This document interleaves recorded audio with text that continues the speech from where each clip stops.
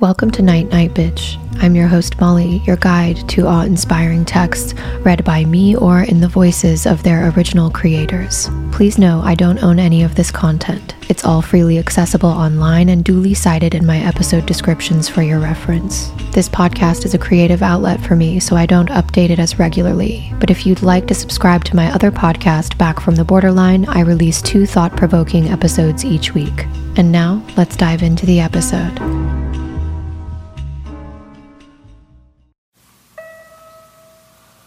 Welcome. It's time to rest your weary mind, unwind, escape the matrix, and explore the arcane. We live in a culture that is rapidly losing its grasp on myth and meaning. Exploration of philosophy, depth psychology, esotericism, the occult, myth, and mysticism have been proven to inspire awe. Such experiences of daily awe have been shown to be psychologically beneficial and aid in the potential expansion of consciousness. Each time we're here together, I'll select a reading, article, or sample audio that could increase your opportunity for such experiences. While you listen, you might fall asleep. You might wake up. You might do both. Maybe finding the perfect balance between awake and dreaming is exactly what you always needed. Night night, bitch.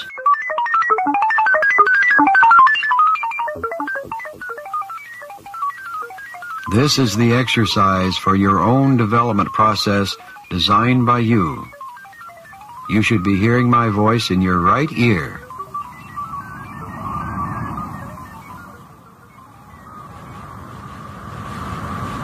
Remember the purpose, your purpose for this exercise, and begin your pre-preparation process now. The affirmation beginning, I am more than my physical body.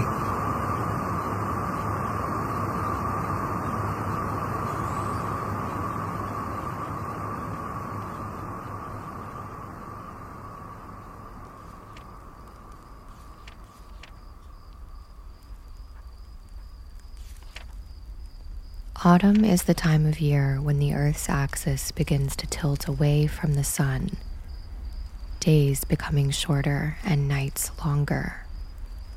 The autumnal equinox, around September 21st, is that crossing point when the day and night are of equal length. The word equinox originates from the Latin word equinoctium. Equinoctium is constructed of the roots equo, even, and nox, night, literally meaning equal night. In contrast to the vernal equinox in spring, when life is renewed, it is during the autumnal season that living things hibernate, slow down, and die. Instead of springing forth from the surface of the earth, life withdraws, contracts, and is naturally drawn down into the planet. And from this time until the vernal equinox, the earth passes through a natural period of cleansing in preparation for the spring. This process is represented in Greek mythology through the story of Persephone. This daughter of Zeus, king of gods, and Demeter, goddess of grain, was abducted by Hades, the lord of the underworld. Hades is also referred to as Pluto in Roman mythology. Pluto carried Persephone to his dark domain within the interior of the planet to make her his wife. Entreated by Demeter, Zeus commanded his brother Hades to return the chaste Persephone. However, upon learning that Persephone partook of a pomegranate fruit during her captivity in the underworld, he declared that she must remain every year in the darkness of the netherworld for every seed she consumed. Persephone ate 6 seeds. Thus, for every 6 months, Demeter, goddess of grain and the harvest, retreats from the world to mourn the loss of her daughter. The withdrawal of this goddess of nature results in the death and/or stasis of natural life on the planet. When her daughter returns to her, the spring equinox, then Demeter rejoices, resulting in the renewal of life and abundance in the natural world. Each year, this drama was celebrated by the Greek Eleusinian mystery schools in the month of September. At the beginning of the ceremony, all those participating purified themselves through ritual baptism by bathing in the sea and sacrificing a piglet. Throughout the ceremony, the initiate would fast and undergo a symbolic death of the old self. At the end of the ceremony, the priestesses would reveal the vision of the holy night, Halloween, Hallows Even, the holy evening, said to have been a fire symbolizing life after death. Of course, these are all symbols understood by those with knowledge of the mysteries. This Eleusinian practice contained both public and esoteric or hidden components. Certain rituals, like the procession from Athens to Eleusis, announcing the harvest and the new season, were exoteric or public-facing events. But only the initiates participated in the esoteric, hidden rites and understood the hidden significance of the external ritual. And this same esoteric event was and is recognized in cultures throughout the world. The Mexican Day of the Dead, El Día de los Muertos, can be traced back to the Aztecs, Mayans, Nahua, and Totonac.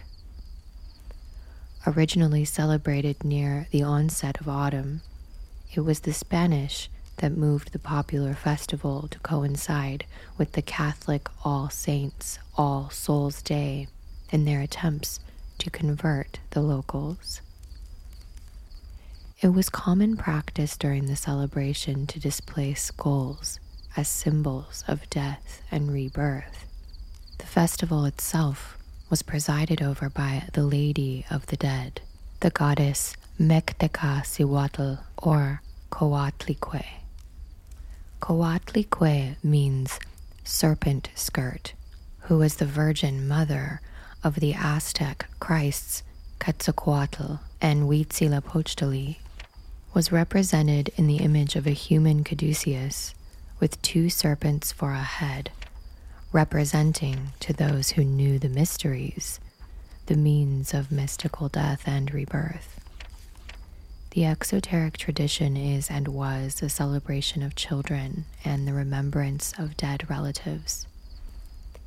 In the Hindu tradition of Durga Puja, it is believed that the autumnal festival was a consequence of Rama's prayer to the goddess Durga, out of season in autumn instead of spring, seeking her blessings before venturing out to kill the Rakasha, demon king Ravana.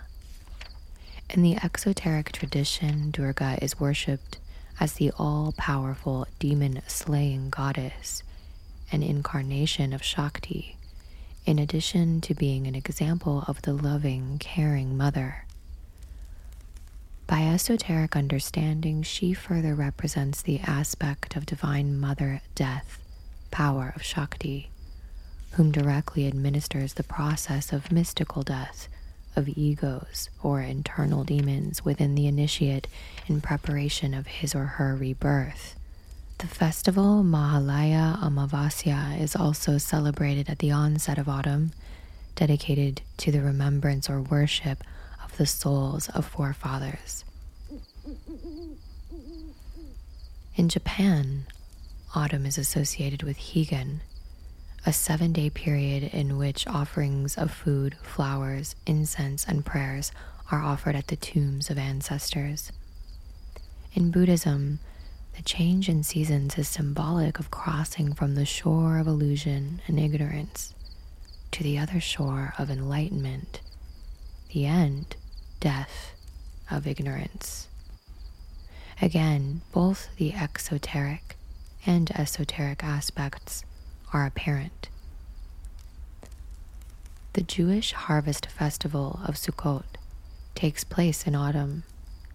It is a festival of joy that commemorates the 40 years that the Israelites wandered the desert and lived out of temporary shelters, which were called Sukkot. At that ceremony, water was traditionally drawn from deep wells beneath the temple and poured onto the altar. This is, of course, an exoteric ritual symbolizing a very significant esoteric teaching veiled behind the symbols of the number 40, the drawing of water from beneath the temple and offering the cleansing water to the altar. The ancient Egyptians celebrated an autumnal festival dedicated to the mother goddess Hathor, the divine cow. It was a 40-day festival that celebrated the union of Hathor and Horus, the Egyptian Christ. The child of their union, Harsomtus, was born in the 40 days of celebration.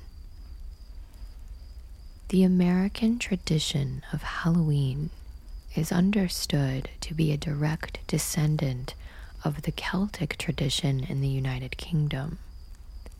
According to this tradition, November 1st marked the beginning of the new year and the coming of winter. The festival of Samhain, which means summer's end, was celebrated the night before the new year, presided over by the Lord of the Dead. In Welsh, this was Arwen, and the Irish called him Dawn. The Celts traditionally recognized a twofold division of the year: summer running from Beltane, fire of Bel, Belinus or the Celtic Christ, the vernal equinox of Samhain, the autumnal equinox, and winter running from Samhain to Beltane. During this festival, Celts believed the souls of the dead returned to mingle with the living and food was left on the doors for them. In order to scare away the evil spirits, people would wear masks and light bonfires. Large wickerwork figures were also constructed and burnt in mock sacrifice. It is said in the exoteric tradition that the wickerwork figures represented a vegetation spirit.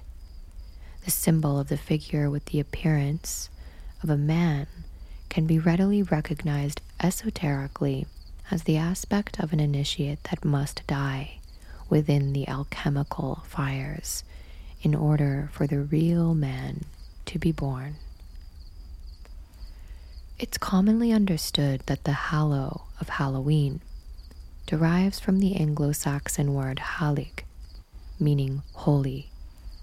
In Celtic tradition, the hallows are further understood to be related to the paraphernalia of magic: sword, staff, wand, cauldron, and stone.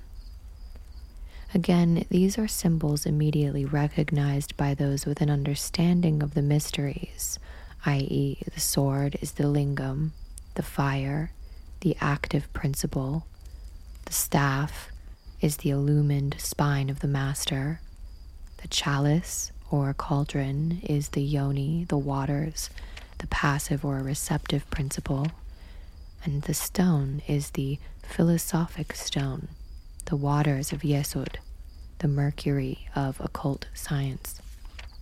When the Romans invaded Britain, they embellished the tradition with their own, dedicated to the goddess Pomona, which was also a celebration of the harvest and a time spent honoring the dead.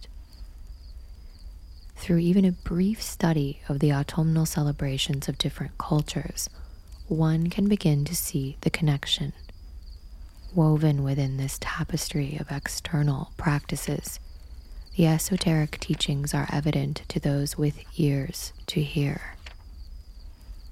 The process of death in nature becomes the perfect metaphor for the autumn of the initiate as he enters his winter of discontent. The seed must die within itself in order to germinate and generate new life. The seed cannot become a tree if it does not cease to be a seed. Halloween, All Hallows Even, or the Holy Evening, is celebrated October the 31st, 40 days after the autumnal equinox on September 21st. Even a superficial study of the Old and New Testaments of the Christian Bible reveals a prolific appearance of the number 40. 40 days of the universal flood, 40 years the Israelites were in the wilderness before being allowed entrance into the land of milk and honey, 40 days Moses was on Mount Sinai before receiving the 10 Commandments, 40 days Jesus fasted in the wilderness before gathering his disciples, 40 days Goliath challenged the Israelites before his defeat by David. But this symbol is not exclusive to the Judeo-Christian tradition. 40 days Horus struggled with Seth before his eventual victory in the ancient Egyptian mysteries. Zoroaster had his great revelation in his 40th year. 40 days Buddha was under the Bodhi tree to attain enlightenment. The tale of the trials of Odysseus in the Odyssey occurs over a period of 40 days. It becomes clear that the number 40 is a universal symbol because it veils the same universal truth. In an effort to better understand this truth, we will turn to the Judeo-Christian tradition for help. 40 is the Kabbalistic value of the Hebrew letter Mem. The character Mem is a symbol for water. In esotericism, water symbolizes the creative forces that coagulate within the 9th sphere of the Kabbalistic tree of life, Yesod, which means foundation in Hebrew. These are the Genesaic waters of creation and of destruction related with the Holy Spirit. Remember that Shiva, the Hindu Holy Spirit, is the god of creation and destruction.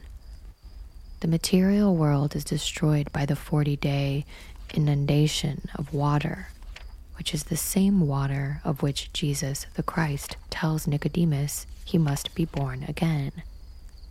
The proper use of these waters results in the creation of the vehicles of the soul and in the destruction of the ego. Where the Kabbalistic value of Mem is 40, the numeric value of Mem is 13, because it is the 13th letter of the Hebrew alphabet. 13 equals 1 plus 3 equals 4 equals 40. Thus, Mem is also related to the 13th arcanum, immortality. A study of Arcanum 13 reveals the relationship between death and rebirth. It illustrates the harvest season of autumn. The reaper harvests the values of what has been previously sown, as new and different life grows from the fertile soil of the previous crop's demise. It indicates radical change, the kind of change that can only occur through the psychological death of the old self, so that something new can be reborn. The number 40 refers to a long period of time in which a lot of mystical death must occur within the waters of Yesod. But it also indicates the means by which mystical death occurs. 40 equals 4 plus 0 equals 4. 13 equals 1 plus 3 equals 4. The number 4 represents the fourth man, the one in the Tao, equilibrium. Excellent psychological equilibrium is necessary for the synthesis of the four elements to occur within the waters of creation. The lingam inserted in the yoni is wisely utilized for this purpose, but the purpose is to create spiritually and not physically. The sexual creative energies are retained and sublimated instead of spilled and squandered. This same force is utilized for the purpose of mystical, psychological death of the ego. Many will be familiar with the tale of Jonah and the whale from the Christian Bible. Within the name of Jonah is contained the same mysteries that are contained in his story. The Hebrew name of Jonah is Yonah. The name itself means dove. Already we are told that the doctrine of Jonah is related to the Holy Spirit. Recall the moment that the Holy Spirit descended as a dove on Jesus at his baptism. The symbol of baptism illustrates how the Holy Spirit is received through true baptism in the waters of Yesod, or the river of Jordan. In world tradition, the Holy Spirit is frequently represented as a beautiful, graceful bird, usually indigenous to the region of any particular tradition. In Hindu, it is the Hamsa swan. In the Aztec tradition, it is the Quetzal bird. In the Egyptian tradition, the ibis, and in Greek, the eagle. Noah utilized the dove of the Holy Spirit 3 times to confirm the presence of the floodwaters. And his 601st year, the waters receded. The intervention of the Holy Spirit is pivotal in the work of an initiate on the path. Without it, there can be no alchemical birth and no mystical death. This is why Jesus specifies to Nicodemus that he must be born again of water and of the holy fire of the Holy Spirit. This is also related to Jesus' explanation to the Pharisees that all sins are forgiven except those against the Holy Spirit. Furthermore, the name Yonah or Jonah breaks into the 4 Hebrew letters. Iod, which means the phallus and the masculine principle or fire. Vav, the staff or spine. Nun, which means fish, sperm or ovum. And He, the uterus and the feminine principle or water. In Jonah's very name is the lesson of alchemy, the proper use of the Holy Spirit, the uniting of the lingam yoni within the waters, using the fire of the Holy Spirit to raise the bronze serpent of the staff or the spine. The fish is, of course, a symbol of the Christ, which lives within the waters of creation.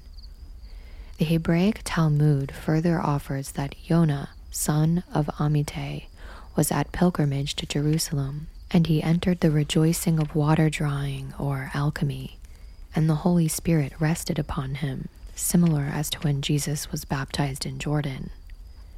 And yet a further study of the name Yonah reveals another aspect of the path. As previously mentioned, each Hebrew letter possesses a numeric value. Kabbalistically, adding the values of the characters in Jonah's name results in the sum of 8. Arcanum number 8 is related with judgment, ordeals, and suffering.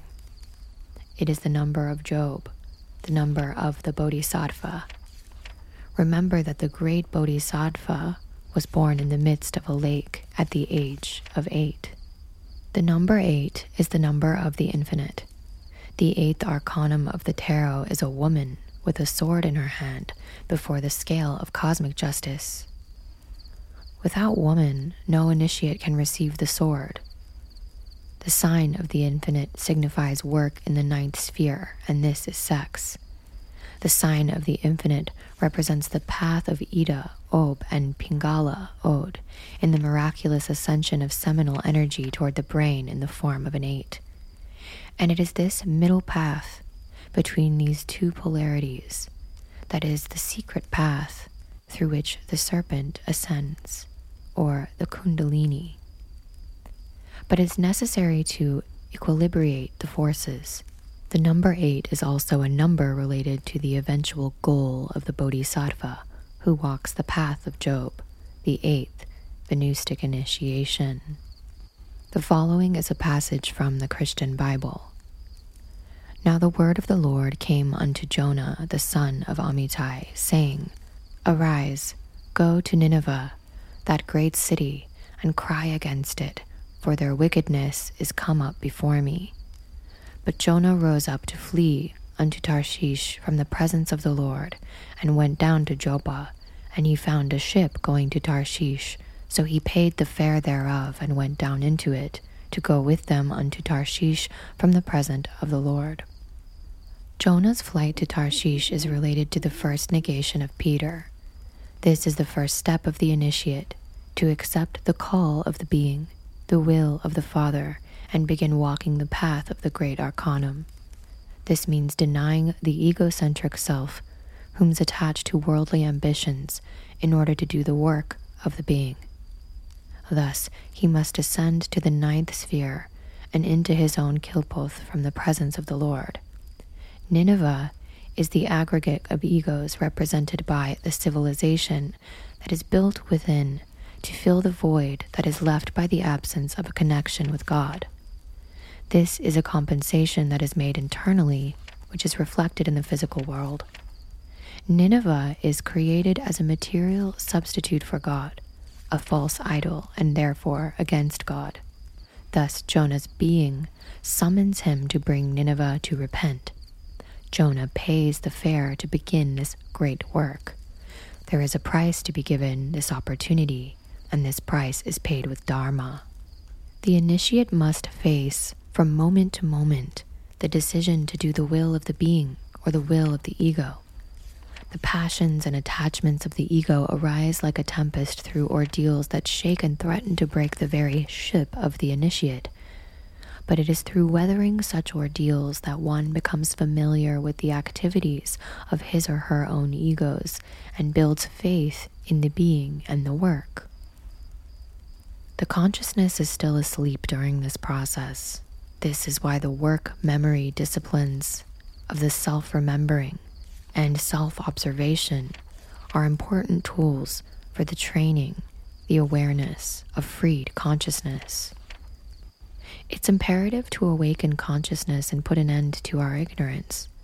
We must call upon God or a higher power or our innermost self for help in this work. It is only by this grace that such as the great work may be accomplished. The word Hebrew means comes from the other side of the river. The river, of course, is related to the waters of Yesod. On the tree of life, the other side of the river refers to the Sephirah, representing the many heavens that are the superior to the Sephirah of Yesod. The one who comes from the other side of the river is the being. Jonah is speaking as the superior aspect of his own monad. On this side of the river is Malkuth, the physical world, and Kilpoth, the abyss.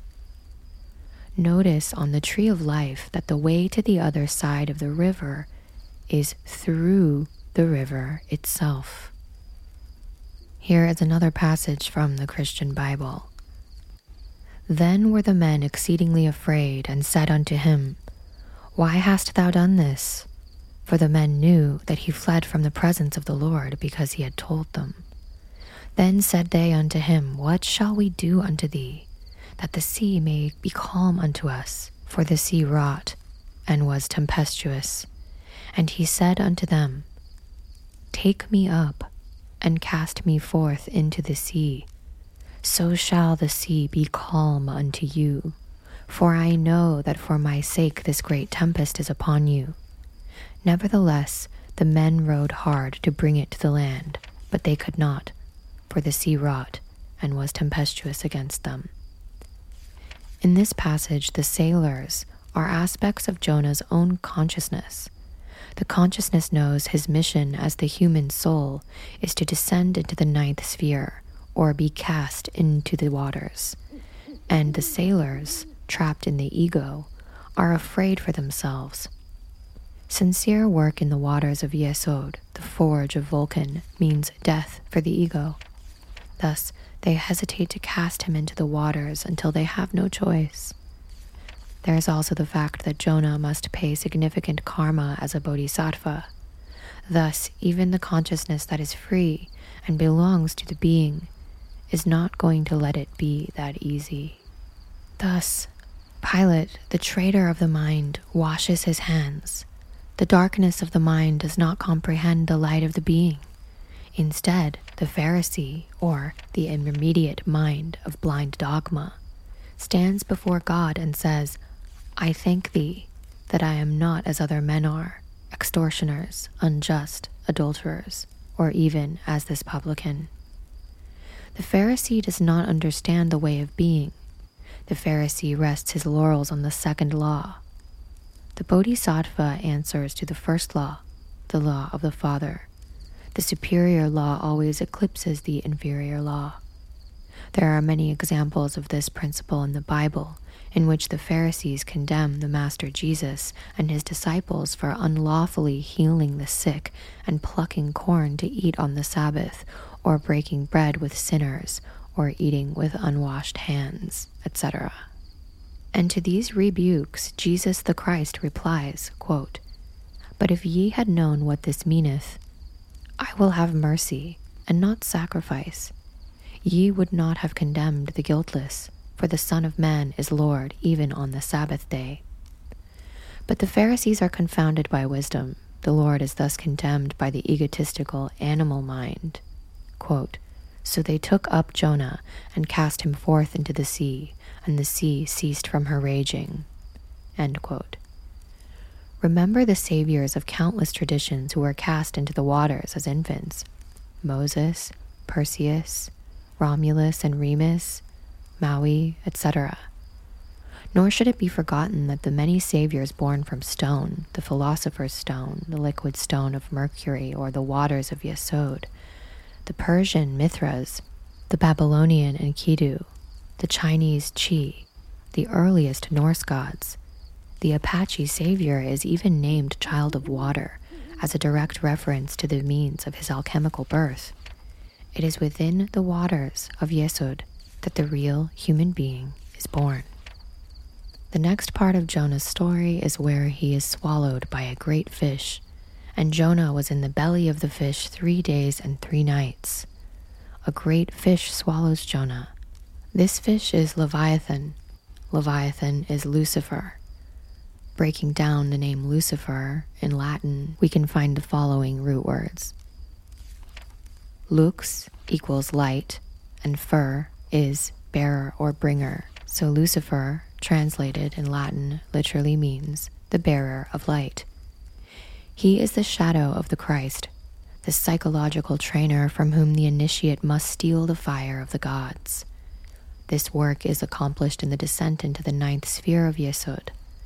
For 3 days and 3 nights, the Bodhisattva must overcome the tests of Lucifer. The 3 mountains of alchemical birth, mystical death, and sacrifice are the 3 days and nights of the Bodhisattva. Thus, Jesus was heard to say, quote, "I will destroy this temple that is made with hands, and within 3 days I will build another made without hands." End quote. And again in Matthew 12:40, Jesus says, "For as Jonah was 3 days and 3 nights in the whale's belly, so shall the Son of Man be 3 days and 3 nights in the heart of earth." End quote. To walk the path of the Bodhisattva, one must know and practice the science of alchemy. This is how the vehicles of the soul, to the soma, helicon, are fabricated. This is how the golden child, the Savior, is born in the first mountain. But it is only the human soul who walks the direct path that is allowed to proceed to the work of the second mountain and be truly twice born.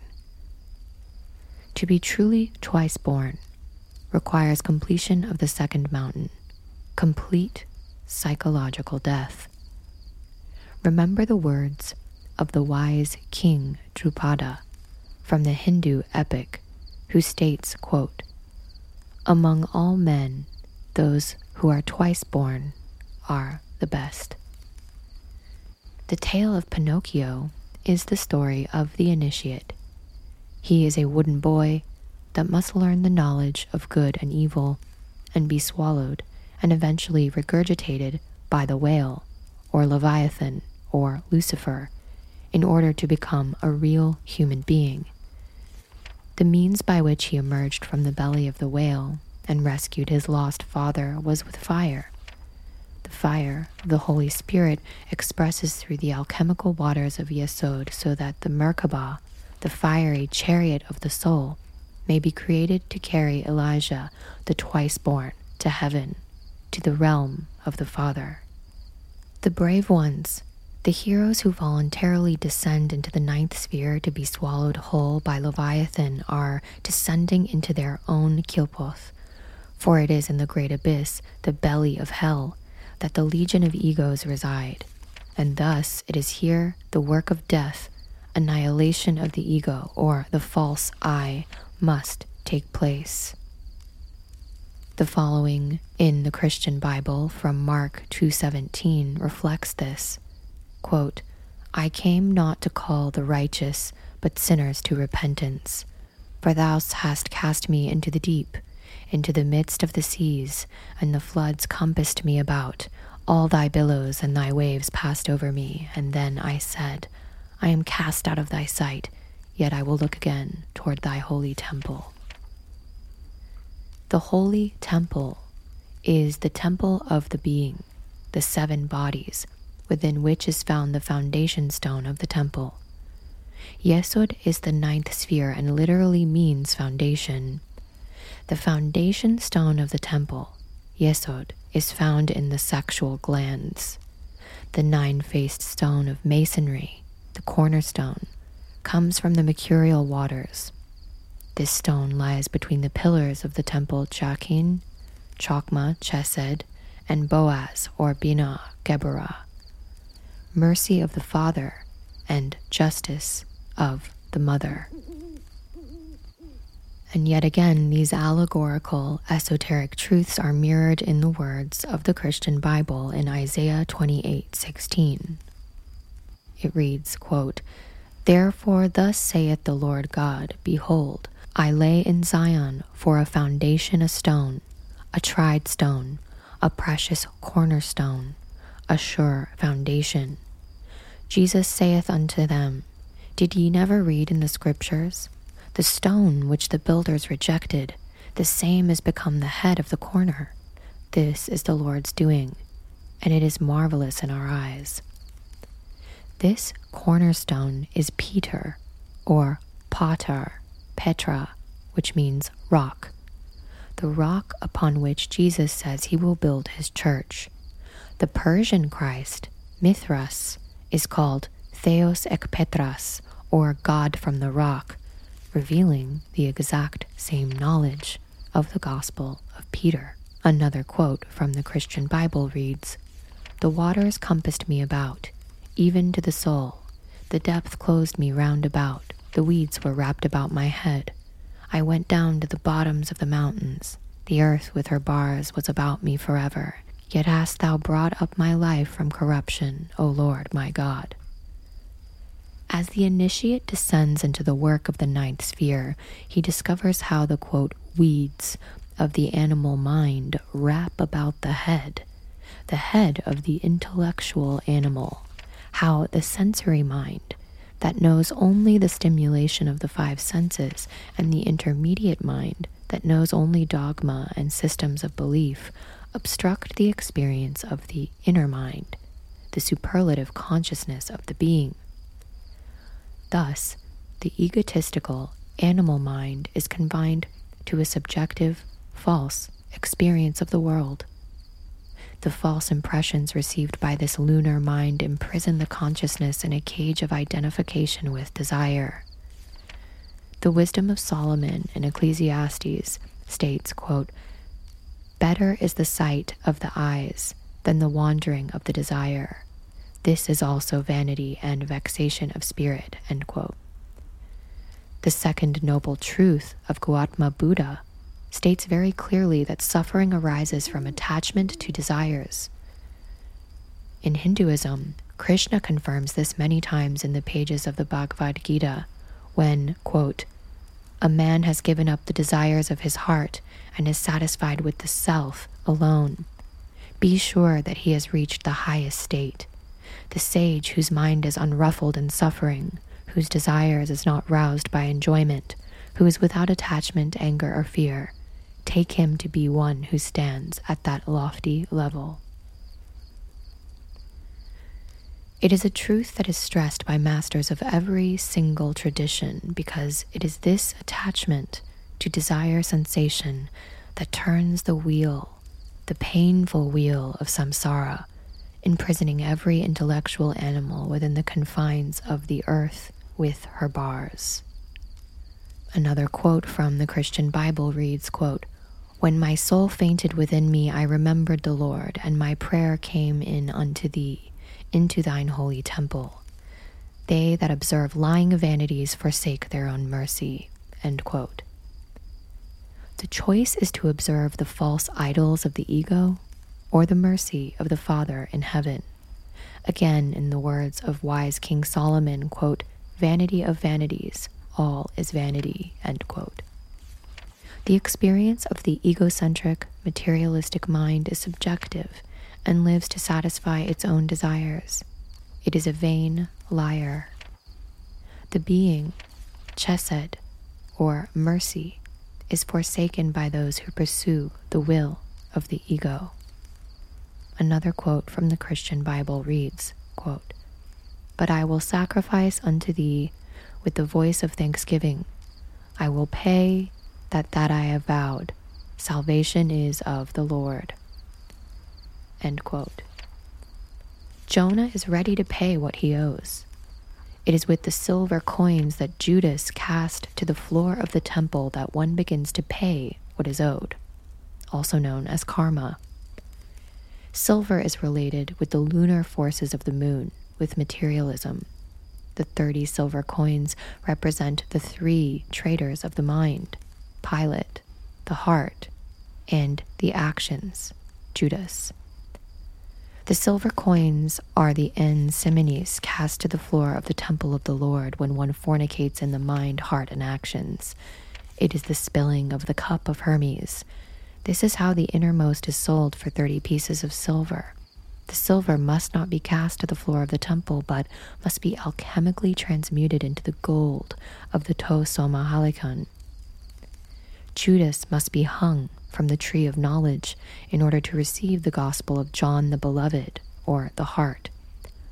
Odin, father of the Norse pantheon, knew the mysteries of Judas when he hung himself for 9 days on the world tree, or the tree of life, which they called Yggdrasil, in the pursuit of wisdom. In the Norse Edda, Odin is quoted as saying this, quote, "I know that I hung on a high windy tree for 9 long nights, pierced by a spear, Odin's pledge, given myself to myself. No one can tell about that tree, from what deep roots it rises. 9 mighty songs I learned, and I came to drink that costly mead, the holy vessel held, cup of Hermes, holy grail. Thus I learned the secret lore, prospered and waxed in wisdom." A quote from the Christian Bible that mirrors this esoteric learning is, quote, "And the Lord spake unto the fish, and it vomited out Jonah upon the dry land." The first day that Jonah spent within the great fish, or the Leviathan or Lucifer, is the first mountain of initiation or alchemical birth. The second day is the second mountain, mystical death, at the end of which is resurrection. And the third day, within the great fish of Leviathan or Lucifer is the third mountain, sacrifice. Thus, after 3 days in the belly of the beast, Jonah is a resurrected master. He lives in harmony with the great law and is ready to do the work of his Father as an awakened avatar of the Christ. He is, quote, vomited upon dry land because he's no longer permitted to work within the waters of alchemy. The proper use of the sexual force that was utilized to create the twice-born is now prohibited to him.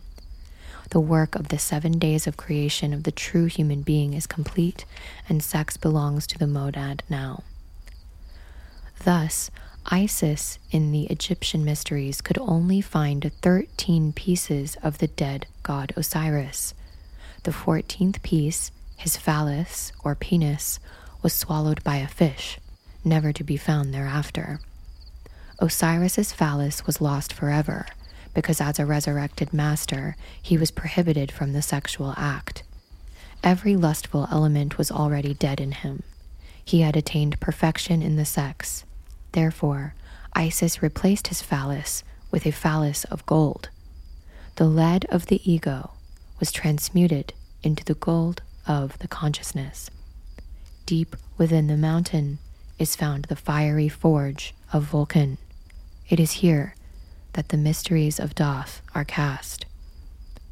Another quote from the Christian Bible that mirrors these allegorical esoteric truths from Matthew 22:29-32. It reads, quote, "Thus the Master Jesus explains to the scribes and the Pharisees, Ye do err, not knowing the scriptures nor the power of God. For in the resurrection they neither marry nor are given in marriage, but are as the angels of God in heaven.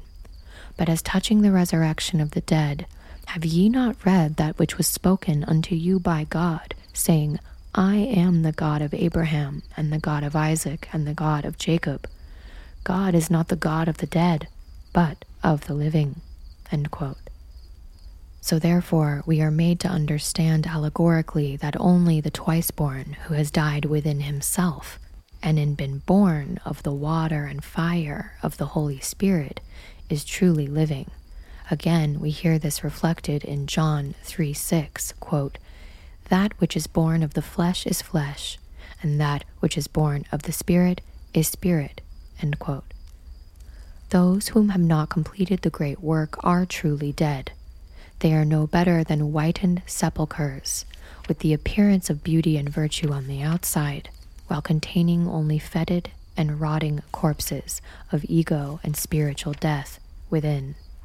Another allegorical quote from the Christian Bible regarding Jonah's story reads, quote, "And the word of the Lord came unto Jonah the second time, saying, Arise, go to Nineveh, that great city, and preach unto it the preaching that I bid thee. So Jonah arose and went unto Nineveh, according to the word of the Lord. Now Nineveh was an exceeding great city of 3 days' journey." End quote. The word of the Lord came unto Jonah. The word is a reference to the creative power of the Logos, or the Christ self. Another quote from John 1:1 reads, "In the beginning was the Word, and the Word was with God, and the Word was God." End quote. The prophet Jonah lived the drama of the 3 days, or the 3 mountains, and incarnated the Christ, becoming one with the Word, the Verb. He is thus ready to preach the word of the Lord, to do the work of the Christ. Nineveh is a city of 3 days' journey, again referencing the work or the alchemical work of the 3 mountains that must be done to accomplish the journey of the Bodhisattva. Quote, "And Jonah began in September the 21st to enter into the city, a day's journey, and he cried and said, Yet 40 days in October the 31st, and Nineveh shall be overthrown." Remember the aforementioned symbol of the number 40 in relation to death and rebirth. At the end of his 40 days in the wilderness and overcoming Lucifer, here is a quote from the Bible, Mark 1:14, quote, "Jesus came into Galilee, preaching the gospel of the kingdom of God, and saying, The time is fulfilled, and the kingdom of God is at hand. Repent ye and believe the gospel." End quote. The external prophet, Jonah, the Bodhisattva, carries this teaching of redemption to the people of the world, while the internal prophet preaches it to the consciousness. More quotes from the Bible that reflect this. Quote, "So the people of Nineveh believed God and proclaimed a fast and put on sackcloth from the greatest of them even to the least of them. For word came unto the king Nineveh, and he arose from his throne, and he laid his robe from him and covered him with sackcloth and sat in ashes. And he caused it to be proclaimed and published through Nineveh by the decree of the king and his nobles, saying, Let neither man nor beast, herd nor flock, taste anything. Let them not feed nor drink water. But let man and beast be covered with sackcloth, and cry mightily unto God. Yea, let them turn every one from his evil way, and from violence that is in their hands. Who can tell if God will turn and repent, and turn away from his fierce anger that we perish not? And God saw their works, that they turned from their evil way, and God repented of the evil that he had said that he would do unto them in Halloween." That's parentheses, my parentheses. "And he did not." Trick or treat. Unlike the Egyptians in the story of Moses, the people of Nineveh choose treat. They listened to the word of the prophet and repented. The fasting and wearing of sackcloth are symbols of this repentance and of the sincerity to deny the will of the flesh and the will of God, the way of material desire for the way of being. Thus, the second death is averted. As prophesied by Jonah, the end of Nineveh is inevitable. The spirit, the consciousness, the monad are immortal. The ego, or the I, or the false personality are not immortal. When one's opportunities to transcend the wheel of samsara through conscious effort have been exhausted, then the second death is inevitable. On the battlefield of the great war of the Mahabharata in the Bhagavad Gita, Krishna, the Christ, addresses the warrior Arjuna, or the human soul, who is hesitant to slay the numerous kinsmen and friends, or his own egos, who stand against him. Quote, "The Lord said, I am mighty, mighty, world-destroying time, now engaged here in slaying these men. Even without you, all these warriors standing arrayed in the opposing armies of the egos shall not live. Therefore stand up and win glory of the being. Conquer your enemies and enjoy an opulent kingdom. By me and none other have they already been slain, not to be distressed by fear. Fight, and you shall conquer your foes in the battle of self-realization." End quote. Obviously, some of these parenthetical things I'm adding in to help you realize the allegorical nature of these statements, and we can see here the connecting threads to all of these major world traditions, and especially really see the exoteric nature of some of the beliefs. And right now what we are tying together are the esoteric threads connecting them, only available to the most innermost initiates of these mysteries. The human soul is always identified with the warrior, or Arjuna, Lancelot, Perseus, Mohammed, etc. And it is this human soul who must fight a war of endless battles against impossible odds to attain realization of the self or the being. A few more quotes from the Christian Bible. Quote, "Do not suppose that I have come to bring peace to the earth. I did not come to bring peace, but a sword." That's pretty metal, I have to say. Another quote, "But it displeased Jonah exceedingly, and he was very angry." Upon completion of the great work, the Bodhisattva achieves a particular level of objective reasoning of his or her being. There exist levels of perfection even among the perfected. There are 6 degrees of cognizant objective reasoning of the being. Each degree is represented by a horn of light upon the head. The horns of a master are not to be confused with those of a demon. The horns of a master arise from the top of the head, indicating an illumined pineal gland, throne of the spirit, illuminated intellect, whereas the horns of a demon protrude from the forehead as a symbol of the intellect of the animal mind, or the satanic intellect. Jonah did not achieve the level of objective knowledge after resurrection that he anticipated. The source of his displeasure is disappointment towards his own level of knowledge of good and evil, and objective reasoning of the being. Here's another quote from the story of Jonah from the Christian Bible. "And he prayed unto the Lord, and said, I pray to thee, O Lord, was not this my saying, when I was yet in my country? Therefore I fled before unto Tarshish, for I knew that thou art a gracious God, and merciful, slow to anger, and of great kindness, and repentest thee of the evil. Therefore now, O Lord, take, I beseech thee, my life from me, for it is better for me to die than to live." Recounting his faithful efforts to do the work of his being, Jonah recognizes the need to know God better and thus consciously renounces the level of perfection already achieved. But since he's already been decapitated, he cannot be recapitated. At this point, a bodhisattva is left with the choice of either descending with the permission of the being or to fall. The only way for a bodhisattva in these traditions to fall is to fornicate.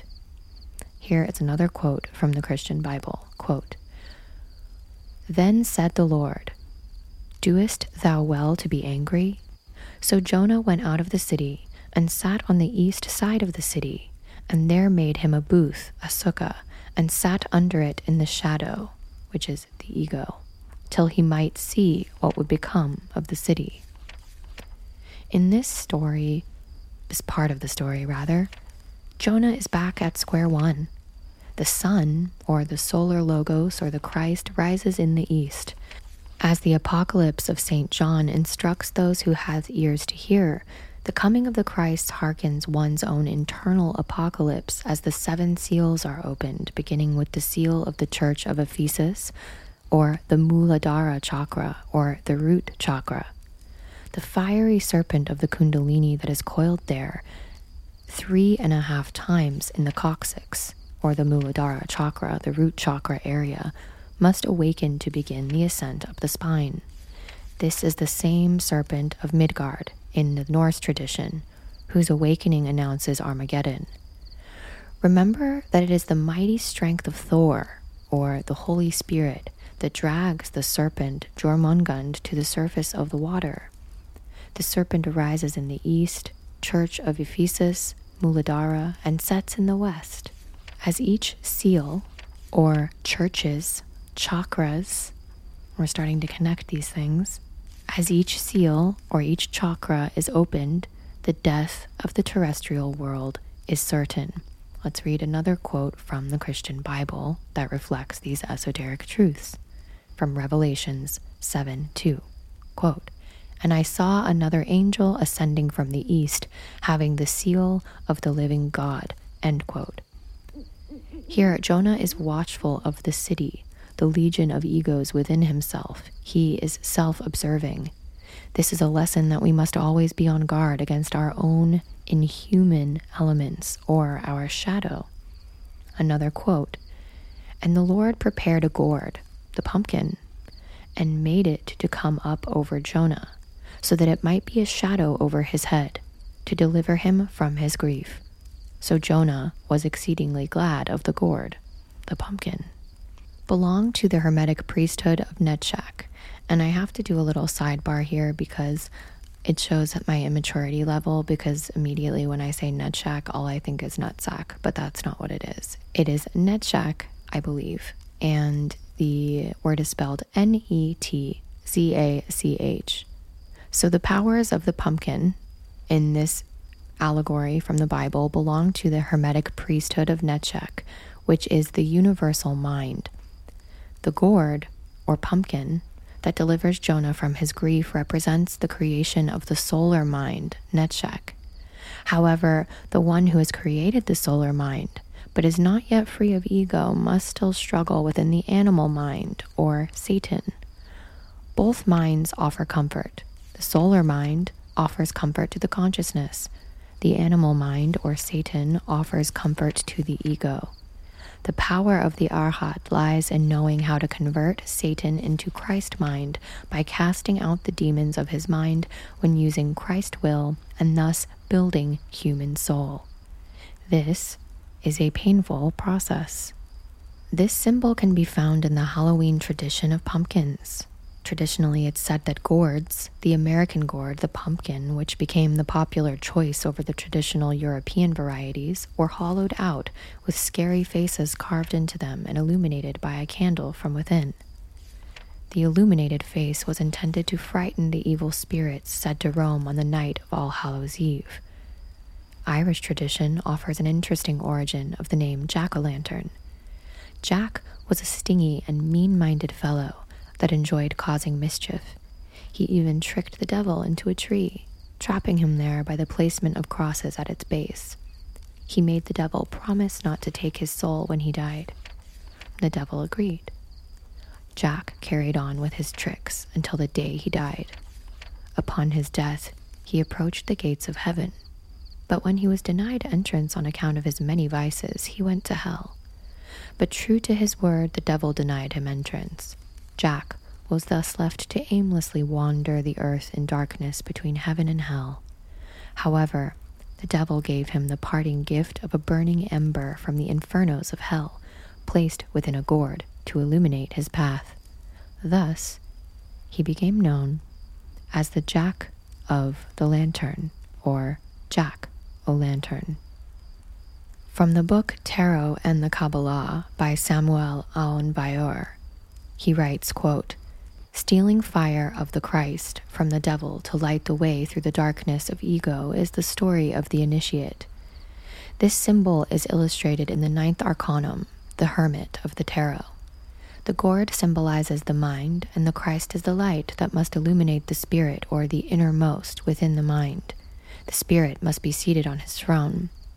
This is why we have to descend into the darkness in order to destroy the I, the personality, the ego, or Satan, to then snatch away this light from the darkness. The light and the fire convert the material mind into Christ mind, while the Arhat illuminates his caverns with the torch of his candlestick. After Jonah was vomited from the fish, he preached in Nineveh and sat beneath a pumpkin gourd. He did this in order to work with the powers of the mind that blaze within the sparks of the cosmic mind's glowing embers. People do not understand the symbol of Jonah, despite the fact that Christ resurrected after 3 days. People ask for signs from Christ, but he gave only the sign of Jonah." End quote. This same book explains how the elemental of the pumpkin gourd is intimately connected with the mental plane and the waters. The connection is clear to those who have done some understanding of the relationship between the pineal gland and the sexual organs. Jonah, the dove of the Holy Spirit, utilizes the science of the pumpkin gourd to invite the masses to repent. More from the book Tarot and the Kabbalah, quote, "We can work with the multitudes with the powers of the elemental of the pumpkin gourd. The elemental of the pumpkin gourd has terrific powers over the multitudes. Jonah made Nineveh repent of its sins with the elemental magic of the pumpkin gourd. Jonah was 3 days in the belly of a fish. On the 3rd day, the fish vomited him onto the square of Nineveh. Jonah then seated himself beneath a pumpkin gourd, and all the people of Nineveh repented. They tore their vestures, covered their bodies with sackcloth, and proclaimed a fast. I want you now to understand, O Arhat, the existing intimate relationship between the fish of the sea and the pumpkin gourd. There is a powerful angel who governs the fish of the sea and the elementals of the gourd plants. The current of life that passes through the fish of the sea is the same current that passes through the vegetable family of the pumpkin gourd. The igneous angel who governs the gourd plants is the same ardent flame who governs all the fish of the immense sea." And here in the book it quotes another passage from the Christian Bible. "But God prepared a worm when the morning rose the next day, and it smote the gourd, that it withered." And the book continues on to write, "Remove your vile vestments, because they are filled with worms from all rotting matter. The worm of the rotting matter dries and kills the pumpkin gourd." The animal nature of the egocentric mind rots the gourd of the intellect, or the pumpkin of the intellect. The horrible worms of desire feed upon the degeneration of the sensual mind. It's important and necessary to understand and act upon the lesson of John the Baptist, netzach, or the mind, if one is to receive the gospel of John the Beloved, or tippereth, or the heart. The esoteric truth here, the allegory, is that the intellectual mind must be decapitated. Even the solar mind is the inferior manas in comparison to the superior manas of tippereth. The inferior mind thinks, the superior mind knows. If one is thinking, one is not being. The Lord is the God of I am. Thus says the Lord, I am that I am, in Exodus 3:14. Any intellectual animal can think, but only the illuminated one knows through not thinking. Everything is happening. Thinking does not exist except in the mind. The concept of Descartes' I think, therefore I am, is completely false. The one who thinks does not really exist because the one who is and expresses through the true human being is the higher self, or the innermost. And the innermost does not think. He knows. We can explore more of this esoteric truth in this quote from Hamlet by William Shakespeare. To be or not to be, that is the question. Whether 'tis nobler in the mind to suffer the slings and arrows of outrageous fortune. And here I'm going to pause. It's the mind that identifies with the slings and arrows of fortune through the law of the pendulum, swinging towards pleasure and away from pain, never in equilibrium. And in Jonah 1:4 in the Bible, it writes, or to take arms against a sea of troubles, which is a reference to act, do, and not to think or rationalize. William Shakespeare continues in this passage from Hamlet, and by opposing end them, to die, to sleep, no more. And so here we can analyze this. He means to die in ego, to sleep in consciousness, no more. These are the options, to sleep in darkness or end the darkness and awaken to the light. Another quote from the Christian Bible addressing this allegorical truth. And it came to pass, when the sun did arise, that God prepared a vehement east-west, and the sun beat upon the head, the pumpkin, of Jonah, that he fainted and wished in himself to die, and said, it is better for me to die than to live. The sun is the physical manifestation of the Christ. It sacrifices of itself unconditionally from moment to moment so that life may exist in this solar system. Like a vehement wind, egotistical passions orchestrated by Lucifer, the shadow of the Christ, caused Jonah great pain as the animal mind withers under the healing power of the Christ. The solar Christ gives every resurrected master his own level of objective reasoning, and this is obtained through sacrifice, the way of the Christ. Quote, whoever will come after me, let him deny himself and take up his cross and follow me, end quote. Jonah recognizes the need to die, to hang Judas from the tree. This work is accomplished in the ninth sphere with the cross of the lingam yoni. Peter, the rock, or the philosophic stone, the Holy Grail, is crucified upside down to indicate the need to descend into the ninth sphere, into one's particular kilpoth to do the work of the cross. This is the imperative purpose of the human soul, to comprehend the egos that live within the obscurity of one's own psychology that express through the three brains, intellectual, emotional, motor, instinctive, and sexual, that they may be annihilated. Only by dying in these elements does the initiate perform the will of the being, and only thus can one save the necessary energy in order to achieve the intimate self-realization of the being. More quotes from the Christian Bible. And God said to Jonah, doest thou well to be angry for the gourd, or the pumpkin? And he said, I do well to be angry, even unto death.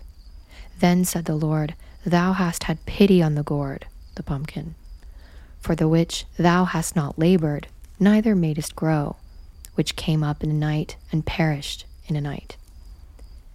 It is the being, specifically the Divine Mother, that creates the vehicles of the soul and thus the soul or mind. It's easy for the initiate to become identified with these vehicles, which bring him comfort and, in fact, powers. It's the ego that identifies and says, these are mine. But these vehicles are created by the being and belonged to the being. They are created in the dark of night and born within the womb of the Divine Mother. Remember that Genesis occurs in darkness. The germinating seed is buried within the darkness of the earth. The embryo is conceived within the darkness of the womb. The initiatic process also begins in darkness of ego, as does the alchemical creation of the to soma haliakon.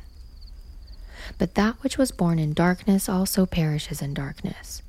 The darkness in which the human soul is gestated is also the darkness of the animal mind, the ego. Christ is born into the stable of the animal mind as light that shines through the darkness. The darkness is the false prince of this age of Kali Yuga, the three-headed black dragon of the apocalypse that must be decapitated. The three heads are the three traitors that are carried within: the demon of desire, or Judas, the demon of the mind, Pontius Pilate, and the demon of evil will, or Caiaphas. It's imperative that these traitors must perish in the darkness faced by the Bodhisattva in the descent into the ninth sphere, or into the 9 Dantesque regions of his own inferno. Another quote from the Bible: And should I not spare Nineveh, that great city, wherein are more than 6,000 persons that cannot discern between their right hand and their left hand, and also much cattle? The number 6 is a number related to the human soul, as in the tree of life. The human soul is sent by his own particular Father who is in heaven to do his work. He is given 10 commandments, or 12 in esoteric traditions, to follow, as related with the 10 objective sephirot of the tree of life. The 6th commandment is, Thou shalt not fornicate. This commandment is related to the 6th sephirot of the tree of life, Tiphereth, the human soul. It is thus the primary commandment of the human soul that seeks to do the will of the Father. It's important here to clarify the mistranslation of this commandment appearing in many texts as Thou shalt not commit adultery. The original Hebrew for the 6th commandment is read as Lo niap, or Nun, Aleph, Pe, which are the Hebrew letters associated to this word, is an English Hebrew dictionary means fornicate. Thus, the correct translation of the complete phrase No la niap is do not you fornicate. The first commandment of the human soul is not to fornicate. This is why chastity is traditionally an important virtue encouraged in the religions of the world. But chastity is again a term the meaning of which has been lost to the dictates of dogma. Chastity does not mean celibacy.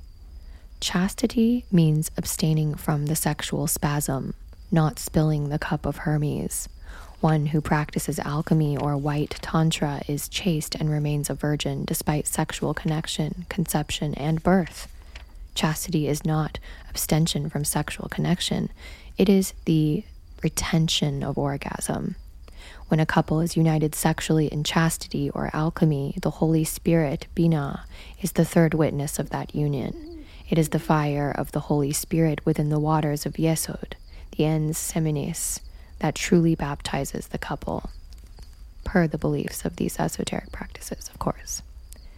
The number 6 is also related to the 6th arcanum, indecision. This arcanum illustrates the initiate, the human soul trapped between the choice of the virgin and the whore. One will take him to el religare, or unity with his being, while the other will lead him to the abyss. But he is fallen, as indicated by the downward-facing triangle in the waters in which he stands. Thus he's facing the whore, indicating his penchant towards desire sensation of the ego, not necessarily sexual. Despite his intention to walk the path, as indicated by the direction of his feet towards the female master or divine mother. As with the 6,000 persons of Nineveh, he wants to do what is right, but is clouded by the ignorance of the ego and cannot discern between his left hand and his right hand. This is the one that wants God, truth, but also wants that which is against God, which is greed, lust, pride, desire, etc., etc., etc. And this is the choice of the individual from moment to moment, to walk the narrow path of the being that leads to life or the broad path of the ego that leads to destruction. Note the angel of the law and the superior aspect of the arcanum with a weapon poised to deliver justice. The fallen human soul, which is related to the number 6 in tarot and in Kabbalah, fornicates in the mind, heart, and action. Another quote that reflects this is from Revelation 13:18, and it writes, "Here is the wisdom. Let him hath understanding count the number of the beast, for it is the number of man, and his number is 666, which is 666. Woo, we're getting metal up in here. And thus the first commandment states, quote, "You shall love the Lord your God with all your heart, and with all your soul, and with all your mind, and with all your strength." That is from Mark 12:30. The number 6,000, which is 120,000, is a reference to the apostolate, Arcanum 12, which is 120,000 equals 12. The apostolate hangs from the symbol of the earth to indicate that he is a slave to matter. His body forms the symbol of the fallen, a cross, the sex formed by his legs over a triangle, the monad formed by his arms. This is a symbol that represents the sex dominating reason. The whole work of Arcanum 12 is to invert the symbol until the triangle is above the cross, the monad, reason, being above the sex. In other words, having your higher self in control and not your animalistic mind and being controlled and dragged around by your desires. For this to occur, the 12 must be transformed. This means to do this lies within the number 12 itself. 12 equals 1 plus 2 equals 3, or Baina, the Holy Spirit. The wise use of the Holy Spirit within the waters of Yesod, which we've already covered here, will convert the negative aspects of the fallen soul into the positive aspects of the standing man, or the human soul. The number 6 is again referenced within the inferior aspect of the apostolate in variation with the seal of Solomon. The superior triangle, pointing upwards, represents the Trinity of the Logos. The inferior triangle, pointing downwards, represents the three traitors of desire and action, Judas, mind, Pontius Pilate, and evil will, the antithesis of the divine triad. The 3 coins that are falling from the bound hands of the apostolate into the waters represent the value of the logos that have been squandered through the misuse of the sex. Remember the 30 equals 3 coins cast by Judas to the floor of the temple. When foolishly squandered, these values are converted into the 3 traitors of the intellect, emotions, and actions. But when wisely utilized through the science of alchemy, then one fabricates the brazen armor of the great heroes within the forge of the Vulcan, announcing the apocalypse of all that is against God, or the 3 traitors in these esoteric practices. Thus, the seal of Solomon is depicted in the waters of Arcanum 12, to indicate the means to retrieve these lost coins by descending into the 9th sphere, or practicing alchemy. In this respect, the seal of Solomon is the star of Bethlehem that guides the way to Christ. So why is the Lord God in the Christian Bible so interested in the cattle of Nineveh? Bodhisattvas as incarnations of the Christ are frequently depicted in the role of cowherd or shepherd. The Hindu savior Krishna is raised as a cowherd. The Jewish Messiah Moses becomes a shepherd before his divine mission to Egypt. Abraham is a cowherd of vast property. The Greek hero, sun god Apollo, considered the patron defender of herds, serves as a cowherd for 9 years, in addition to possessing his own immortal herd. The Persian savior Mithra, the good cowherd, is the giver and protector of cattle. Jesus the Christ, the great Kabir, refers to himself as the Good Shepherd. The Celtic Christ, Belenus, is also a shepherd and cowherd. See the connections here? The herds that are lovingly watched over by these fatherly masters are the consciousness. Externally, these masters have assumed the responsibility of nurturing the consciousness of their students and disciples. Another quote from the Christian Bible, John 10:16, is, "And other sheep I have, which are not of this fold," end quote. So internally, one's own divine father, the superior aspect of the monad, is responsible for the spiritual development of the consciousness. The divine father, chesed or mercy, will not abandon the cattle or the consciousness of Nineveh. This means that he will not abandon the consciousness of his own faithful human soul, who in this allegory is represented by Jonah. Nor will he abandon the faithful of those that he's sent to his human soul to shepherd, the people of Nineveh. The Day of the Dead, or All Saints' Day, is celebrated on November 1st.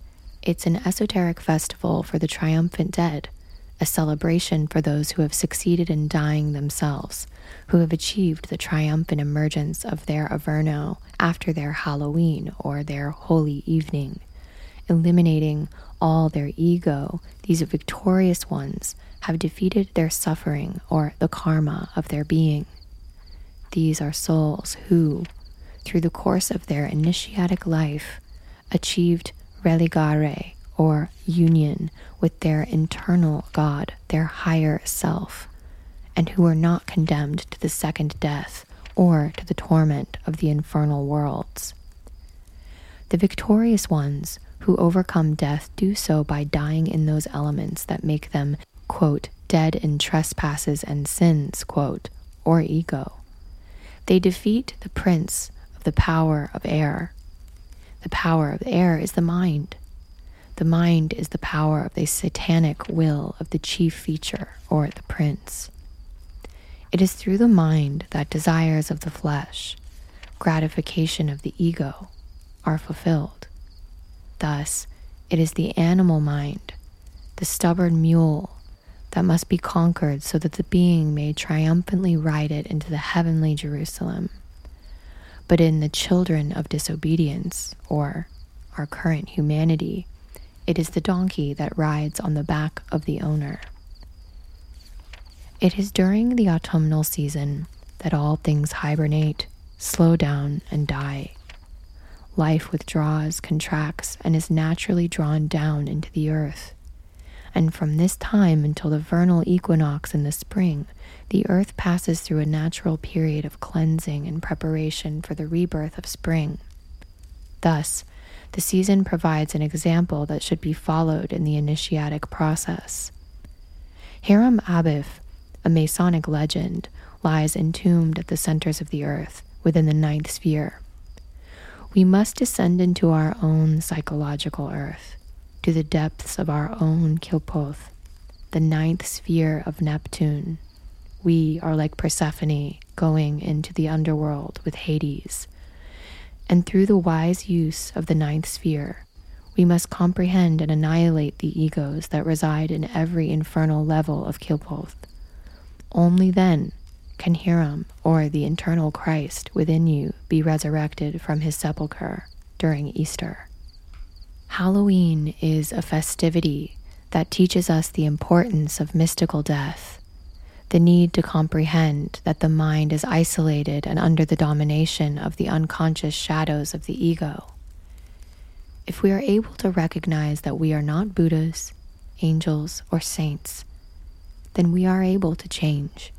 Is it possible to become what we are not if we continue to grasp on to what we are? A seed cannot become a tree without first dying as a seed. We cannot become angels if we do not die to what makes us demons. Within the mysteries of Halloween is not only the reminder of this lesson of death, but also the means to achieve it. Halloween is therefore an esoteric and profound celebration, not to be mistaken with the current holiday that is celebrated in this age of Kali Yuga. May the light of the internal Christ illuminate our pumpkins.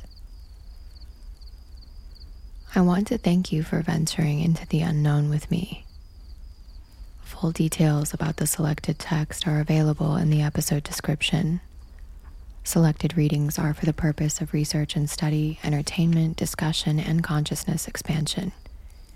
The views and opinions expressed in the included readings belong to the original authors or creators and may not necessarily reflect my own. The episode description also contains links that will allow you to join the community on social media and support the continued production of this podcast. Don't forget to follow the show on your favorite podcast player so you are alerted when new episodes are released. In a wonderland they lie, dreaming as the days go by, dreaming as the summers die, ever drifting down the stream, lingering in the golden gleam. Life, what is it but a dream?